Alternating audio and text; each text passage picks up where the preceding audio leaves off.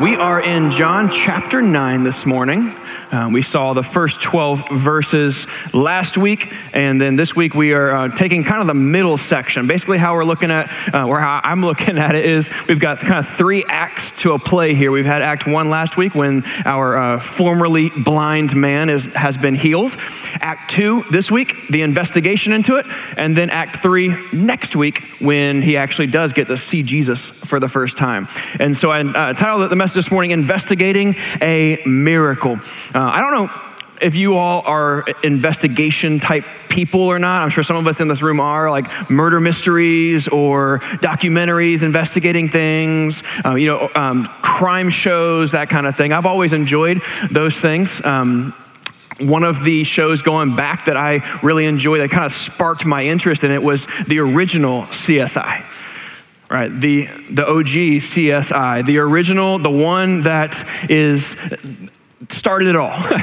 Then you got NCIS and all the other stuff that built on top of it. And they actually brought back Grissom this year to do a new CSI Vegas. Once again, just confirming the idea that they have no new ideas. Let's just do it again. Another Hawaii 5-0. Yeah, let's just keep recycling it through, right? But actually, Grissom was one of my favorite kind of investigator guys. Gil Grissom was one who didn't allow the fluff to distract him, right? It wasn't super emotional based. He just looked at the evidence.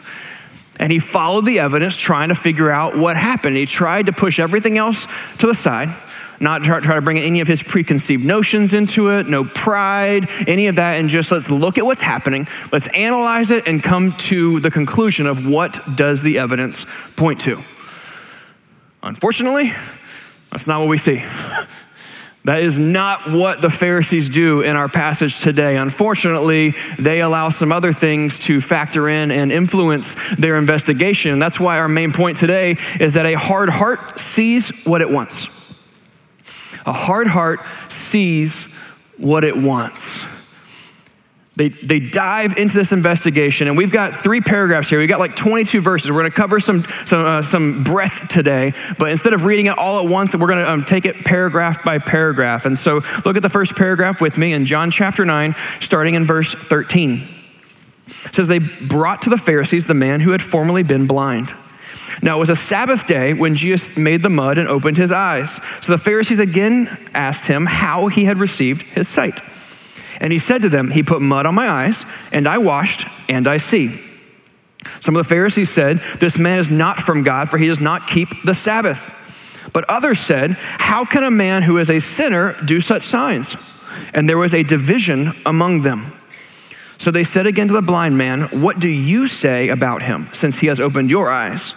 And he said, he is a prophet. So we see the beginning of an investigation here. Some people have brought this formerly blind man who now sees to the Pharisees, and now they need to dig in and figure out what happened. And they start asking some questions and developing some initial thoughts, and we can see that some of them have started to jump to some different conclusions. They essentially ask 2 questions. Has a miracle occurred, and is he from God or not? The first one, has a miracle occurred? What happened? Tell us what happened. A miracle, the word miracle is one that we overuse a lot. There's many words that we overuse, and the definition of it then gets kind of blurry and muddied, and it doesn't mean as much as it used to mean. We use that same thing for the word love. I love my wife, and I love pizza. And on some level, we can understand that there's different types of love. And yet at the same time, if I only said I like pizza and love my wife, it would mean the word love would hold a little bit different and a little bit higher status, right? We do the same thing with miracle. We even have titled events as miracles. There was the miracle on ice. It was a hockey game in which the U.S. beat the Soviets in a hockey game, right? Miraculous event at this hockey game in which the puck never floated and did some weird thing. No one's leg was broken and then miraculously healed. It was just really unlikely that the Americans would win that game. And was it unlikely? Absolutely, it was very unlikely. But was it miraculous? We entitled The Miracle on the Hudson. Or this plane was landed in a very unlikely manner and saved a bunch of lives. And one person was made into a celebrity. They made a movie about it. I don't know who you want to play yourself in a movie, but Tom Hanks, not a bad choice. That would be pretty cool, right? But miraculous, right? If I took a few steps back here, so just so I can get a little bit of a running start, and I went and I just dove off this stage. Some of y'all would say it's a miracle he didn't hurt himself. Hopefully. Now, if I took a few steps back and I jumped and I floated over all of your heads right here and landed in the sound booth back there, some of you would say, that was odd. A miracle. Did a miracle transpire? We need to understand two words to really understand what we're talking about here. The first one is providence, okay? God's work within the normal course of nature towards his plan. You see, God doesn't just work through miracles. For me to claim that something is not a miracle does not mean God wasn't working. Our God who created this universe, who is sovereign over this universe, is working to keep the universe, is working all the time, sustaining the laws of nature. He's the one who's sustaining the universe. We call it a law of nature. Essentially, it's just our understanding from watching the same thing happen over and over again, like the law of gravity. You hold an apple, you drop an apple, hits the ground. We call it the law of gravity. It's just the way that things normally work. And God can work within those laws of nature. It's called providence. You might say, well, I was driving in this morning and it was a miracle that I didn't get hit by a car because this one person was driving out of control and it was just a miracle that he just barely missed me. But was it? Could it have been just God working through providence? Again, don't hear me saying this morning that if something wasn't a miracle, it wasn't God at work. What we do need to understand is that some things are miracles and some things aren't, and we need to decipher the difference. And that's part of what they were working on in this passage. If we define the miracle like this, a supernatural action that couldn't have occurred otherwise. A supernatural action that couldn't have occurred otherwise. Essentially, a miracle is when the laws of nature are working, that God has created and sustained. God chooses to step in and act outside of the law of nature. Then when he is finished, the laws take right back over. If there was a miraculous levitation in this room of some object that I dropped and it stopped, and the miracle was God moving it over here, and then it fell, that miracle would be that action, that supernatural action that couldn't have occurred otherwise. It had to have been God stepping in. And so providence and miracle, two ways that God works, but they're different. And so they are trying to decipher, has a miracle occurred? And secondly, they're trying to decipher, is this man who worked this miracle from God? Is he from God or not? If you might remember from the last, how many times ago it was that I was speaking, we defined miracles, or defined the purpose of miracles as confirming a message and its messenger. That the vast majority of miracles in the Bible happen at specific times when God is speaking to humanity. And they're performed by the people who are bringing that message. Because that was the purpose of working those miracles, to confirm that this message is from God and this person is communicating a message from God or from God. So understanding that, we can see the point in your outline here that the miracles acted as a confirmation that Jesus was from God, but only if his message was consistent with God. You see, they're looking at this same action happening, and part of the Pharisees are saying, well, this man's a sinner because he did this on the Sabbath, and the other ones are saying, well, can a sinner do these signs? So how do we embark on this same investigation knowing what they knew? You see, there's actually a passage in Deuteronomy 13 that gives us some of a framework to work with in terms of when someone shows up and does some miraculous signs. They're going to have the passage on the screen, and you can read along as I read it out loud here in Deuteronomy 13. If a prophet or a dreamer of dreams arises among you and gives you a sign or a wonder, and the sign or wonder that he tells you comes to pass, and if he says, let us go after other gods, which you have not known, and let us serve them, you shall not listen to the words of that prophet or that dreamer of dreams. You see, the Pharisees that were saying, well, how can a sinner do things like that? They weren't looking at that in some odd, unbiblical way. No, that was a proper way of viewing it. Now, he's doing these things. Now, is he from God or not? But the other side of that coin is the message itself. This person is doing these things. What are they saying? Or is their message consistent with God or not? You see, we do have actual references to other people in Scripture who were performing signs and wonders and yet shouldn't be followed. In the Old Testament, one of the most obvious ones is the magicians that were trying to copy Moses. Right, that Moses went before Pharaoh and he had been given some things to do that God was going to work through him to confirm and push things along, that confirm that Moses was from God and that he was the one requesting this ask of let my people go and motivating Pharaoh to do it. Well, he drops his staff, right? And it becomes a snake. Well, Pharaoh brings in his magicians. They do the same thing. Of course, God is God, and so he has the one snake eat the other ones. That would have been really cool to see, by the way. But they were able to do it. Then next, turning the water into blood of the Nile. Moses does this as a sign. The magicians do it also. The third one, Moses brings out the frogs onto the land, and the magicians do it also. Now that's as far as it went though, because the next one was gnats, and apparently that was just beyond their powers. They said, Pharaoh, no, you gotta listen to this guy. This dude's from God. We can't do that. Let's move on. Let's start to look at this a little bit differently, and they couldn't do the rest of them. But there were people that were doing these signs. In the New Testament, we have a very challenging passage in Matthew chapter 7. Yep. In which Jesus says there's gonna be people who will stand there that one day looking towards the future, saying that we prophesied in your name, we cast out demons in your name, we did these things in your name, and God says, depart from me, for I never knew you. Followers of something, doing signs and wonders in the name of Jesus, and yet not believers. 2 Thessalonians chapter 2, verse 9, refers to a future individual that will come in the power of Satan, performing signs and wonders, but obviously shouldn't be followed. Now, the message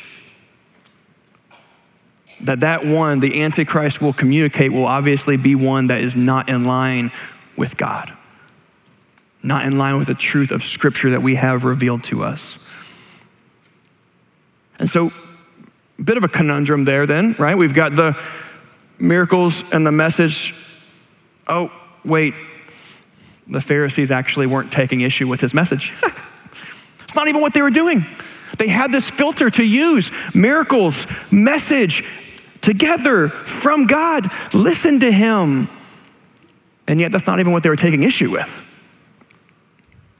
You see, the Pharisees couldn't refute his message, so they tried to find fault in his methods. They couldn't refute the message. It wasn't out of line with Scripture. He was saying he was the fulfillment. He was the promised one. So they had to take issue with his methods. David mentioned last week that his method of healing through the salve that was made with the mud put on the eyes was not really the point. And I agree. The Pharisees didn't. The Pharisees tried to make that the point. It's not the first time that the Pharisees have majored on the minors, and it won't be the last. See, Jesus used a method that was going to be viewed as breaking some of their oral law traditions on at least two counts. One, healing on the Sabbath, and two, working by mixing a salve on the Sabbath. That is what those on that end of the argument were pointing to. And what we'll see in just a minute is that they've already come to a conclusion because the hard heart sees what it wants. Let's move on to scene 2. We see in verse 18 through 23, the Jews did not believe that he had been blind and had received his sight until they called the parents of the man who had received his sight and asked them, "Is this your son, whom you say was born blind? How then does he now see?" His parents answered, "We know that this is our son and that he was born blind. But how he now sees, we do not know, nor do we know who opened his eyes. Ask him, he is of age, he will speak for himself." His parents said these things because they feared the Jews, for the Jews had already agreed that if anyone should confess Jesus to be Christ, he was to be put out of the synagogue. Therefore, his parents said, "He is of age, ask him." So we see that first they looked into it, to this miracle. Secondly, now they look to dismiss it. And the motivation for the Pharisees is very clear. They are looking to dismiss this entire ordeal. They are hoping that they bring in the parents, and the parents look and say, "That's not our kid. He wasn't born blind." Some version of that. They want to just push it aside, sweep it under the rug. Their hope is that this man is lying in some way. They do not want to believe that a miracle has happened, especially not on the Sabbath. But what about the parents? Just for a quick minute. It's very easy to read this passage and look negatively on these parents as cowardly, terrible parents. They just tossing their son to the wolves. I don't know that we have enough information to actually say that. Clearly they were afraid. It does tell us they were afraid of what the Pharisees would do. There had been a threat, or at least the understanding of a threat going around about being cast out of the synagogue. And we would think, oh, such terrible parents. Their son was just healed and now they're not even gonna have his back. Well, we don't really know exactly what all was transpiring here. We don't know exactly what the parents knew.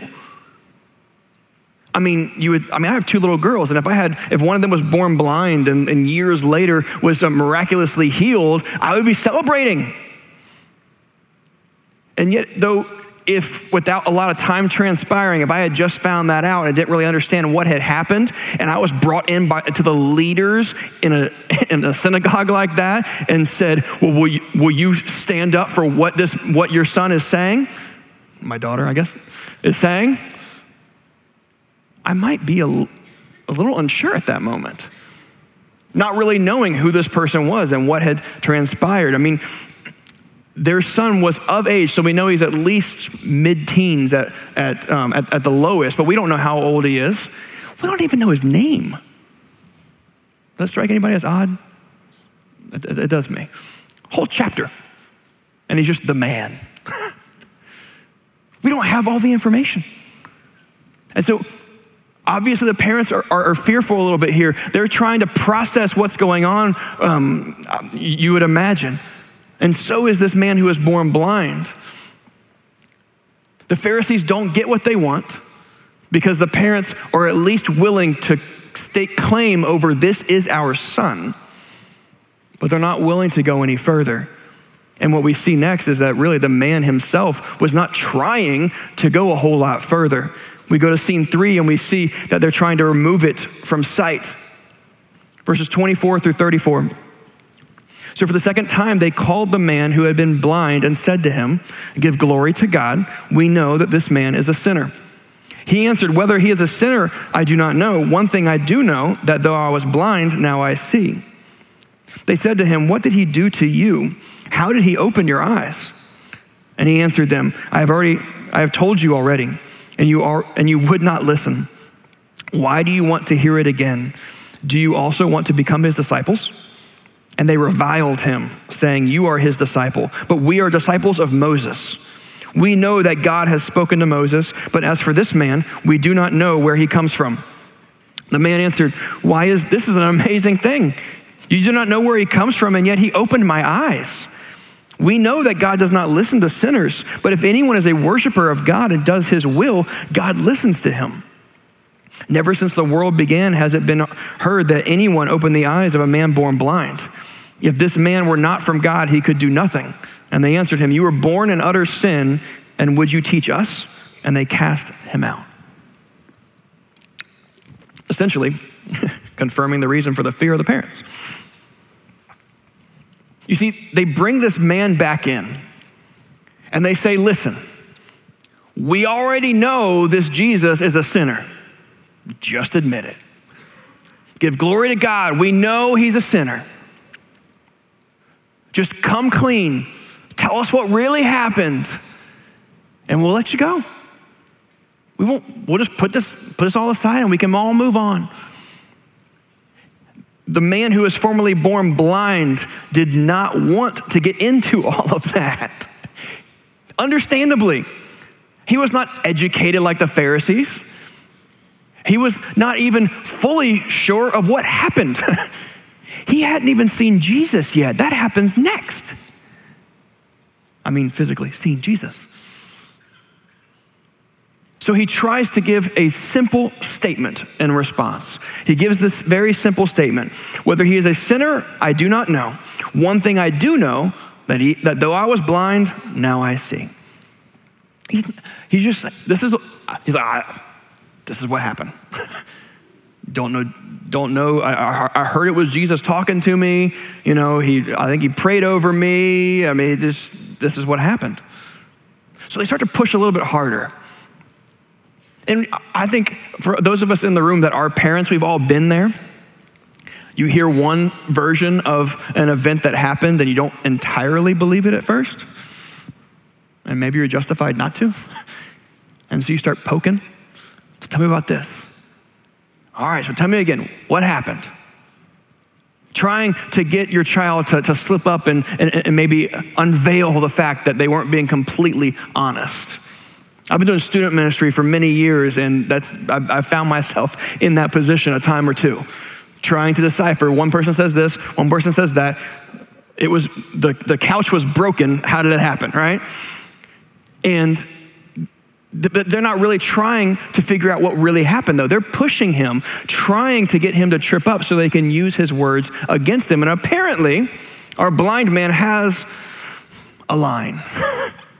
I love sarcasm, and I love any passage that includes sarcasm, and so I love this passage. He's getting tired of being questioned and saying the same thing over and over and over again. And he says, I've already told you. You wouldn't listen. Why do you want to hear it again? Do you also want to become his disciple? I think he said it with a smirk. I would have. Now, I'm not saying that was a wise decision on his behalf, because the very next words describe a pretty clear picture. They reviled him. They did not like his inference that they were wanting to be his disciples, and they scoffed at it. And so what we see is his simple statement, then his sarcastic slap to the Pharisees, and the Pharisees' response to that they dig in. Well, we don't know who this sinner is, but we are disciples of Moses. We know who Moses is. We know the law that he brought for years and years and years. This is what we have done as children of Abraham, born into being a disciple of Moses. We know that's who we are. Happens today too. There's a lot of people that are confronted with the truth of the gospel of Jesus Christ and hold to whatever that traditional way of thinking is. Maybe it was, I was born and raised in this specific religion. And so I'm going to take comfort and I'm going to take shelter in this instead of dealing with the evidence. Maybe it's a thought that, well, I'm so open-minded that no one religion can be true, and so you can just believe what you want to believe, I'll believe what I want to believe, and we'll just stay away from each other. And I'll tolerate you as long as you don't tell me I'm wrong. Hard to get past that. A hard heart sees what it wants. The ironic part is that they're claiming to be disciples of Moses, who brought them the law, who we know about which we know that this law is meant to be the thing that points us to Jesus. The law that whose purpose it was to be a tutor, to guide us to the fact that we cannot save ourselves, that we cannot do enough good things to outbalance the bad and hope that somehow when we die, the scales tip in our favor. That law from that man is the thing that they should have been reading and listening to and seeing that this Jesus was the fulfillment of it.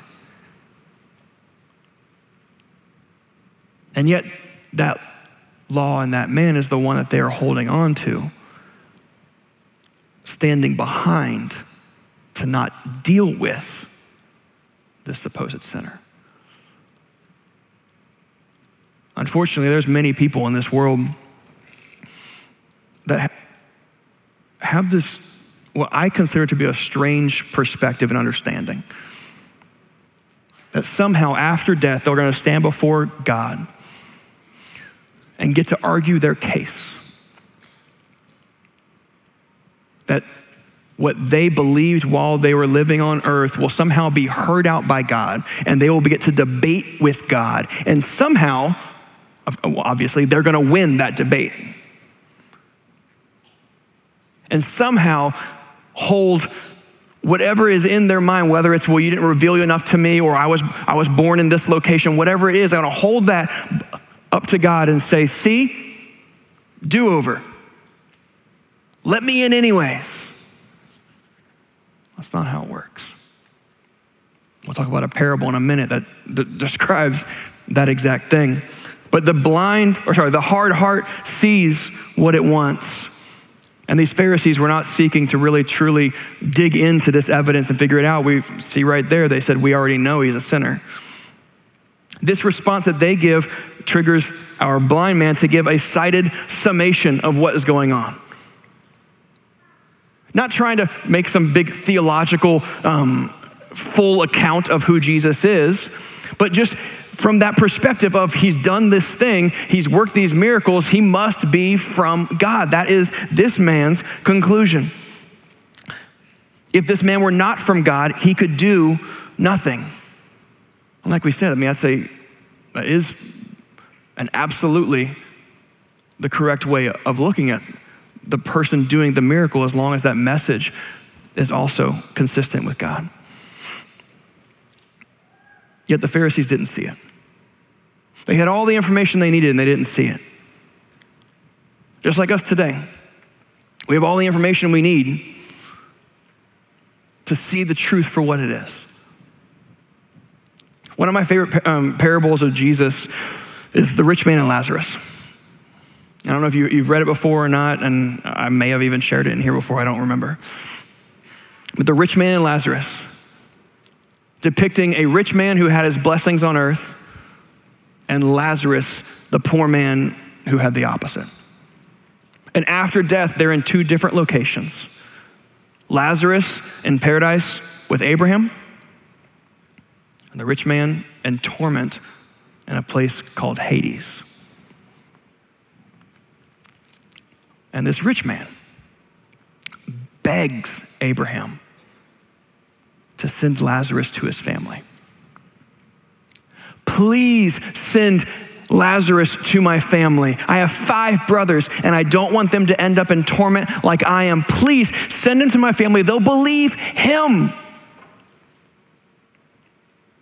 Abraham doesn't agree. Abraham says they already have Moses and the prophets.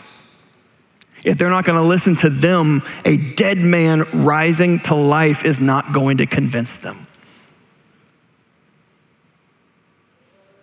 They'll find some way to explain it away.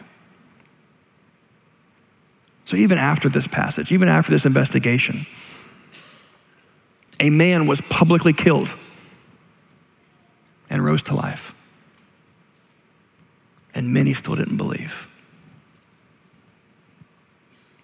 We have access to what we need. We have eyewitness testimony recorded in Scripture. We know what his message was. And my hope and prayer is that every one of us in this room comes to that conclusion with a soft heart, looking at the evidence for what it is. while fully understanding that a hard heart is going to see what it wants.